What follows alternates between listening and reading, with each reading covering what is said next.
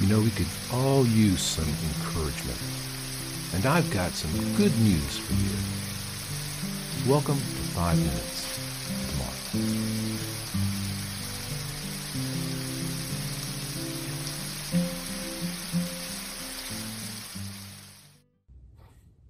Greetings, fellow travelers, and welcome to 5 Minutes with Mark.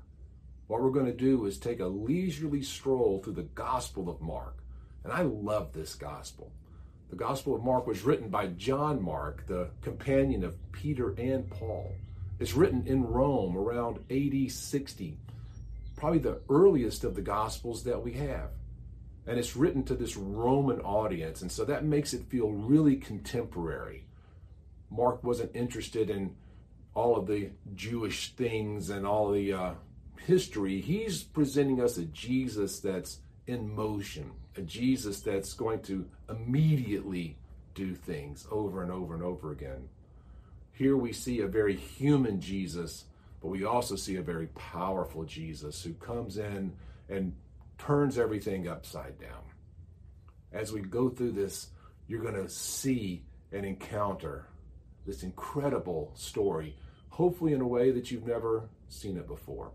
And so, every day, Monday through Friday, the goal is for us to spend just a few minutes together. And hopefully you walk away knowing a little more and being a little encouraged, because this is good news. So we're going to start this morning, the Gospel of Mark, chapter 1 at verse 1. The beginning of the gospel of Jesus Christ, the Son of God.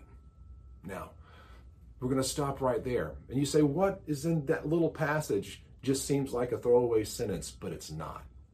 You see, the thing that most people don't understand is that Caesar, one of his titles was Son of God. And so Mark is actually making this very, very bold statement right up front.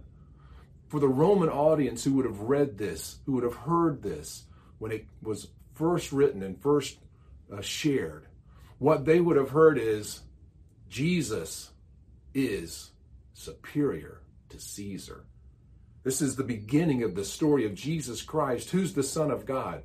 No, Caesar's not the Son of God. Jesus is. And so this is a subversive text. They already know, hey, this is going to be something that is going to challenge us, that's going to be different. And it's important for us to know who we're talking about here. Now, Mark doesn't give us a Christmas story. We don't have Mary and Joseph or any of those things.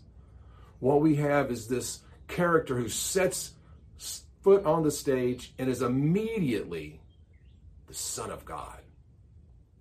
That means he has all of the power, all of the authority, all of the abilities that the literal Son of God, that the child of the Creator would have. And he's going to display those for us over and over and over again. And so as we continue this journey, we don't want to lose sight of the fact that what we're dealing with is the very Son of the Most High God.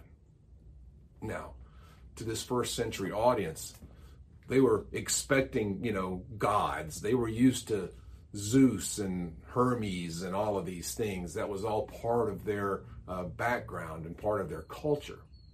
And so the introduction of a new God was not that outrageous for the Romans. But what was going to be different is that he's telling us, Mark is telling them, no, this is not mythology. We're not talking about some idea. We're not talking about something cartoon character that we all know that these are cartoon characters, Zeus and Hermes and Hera and all those. No, this is a literal human being. This is a real person who really walked the earth, who really did all of these incredible things. And as the story unfolds, what we're going to see is not only is this Jesus real, but he's got a lot in common with us. He's a lot like us, which the Roman gods never were. This is an exciting story, and Mark's inviting us to step into it. So I hope you'll come along with me on this journey. We're going to have fun. And I hope as you walk away from it, you walk away a little bit encouraged, knowing that Jesus Christ is alive and well, and that Jesus Christ is the Son of God. And he's always, always with us. Until next time, God bless.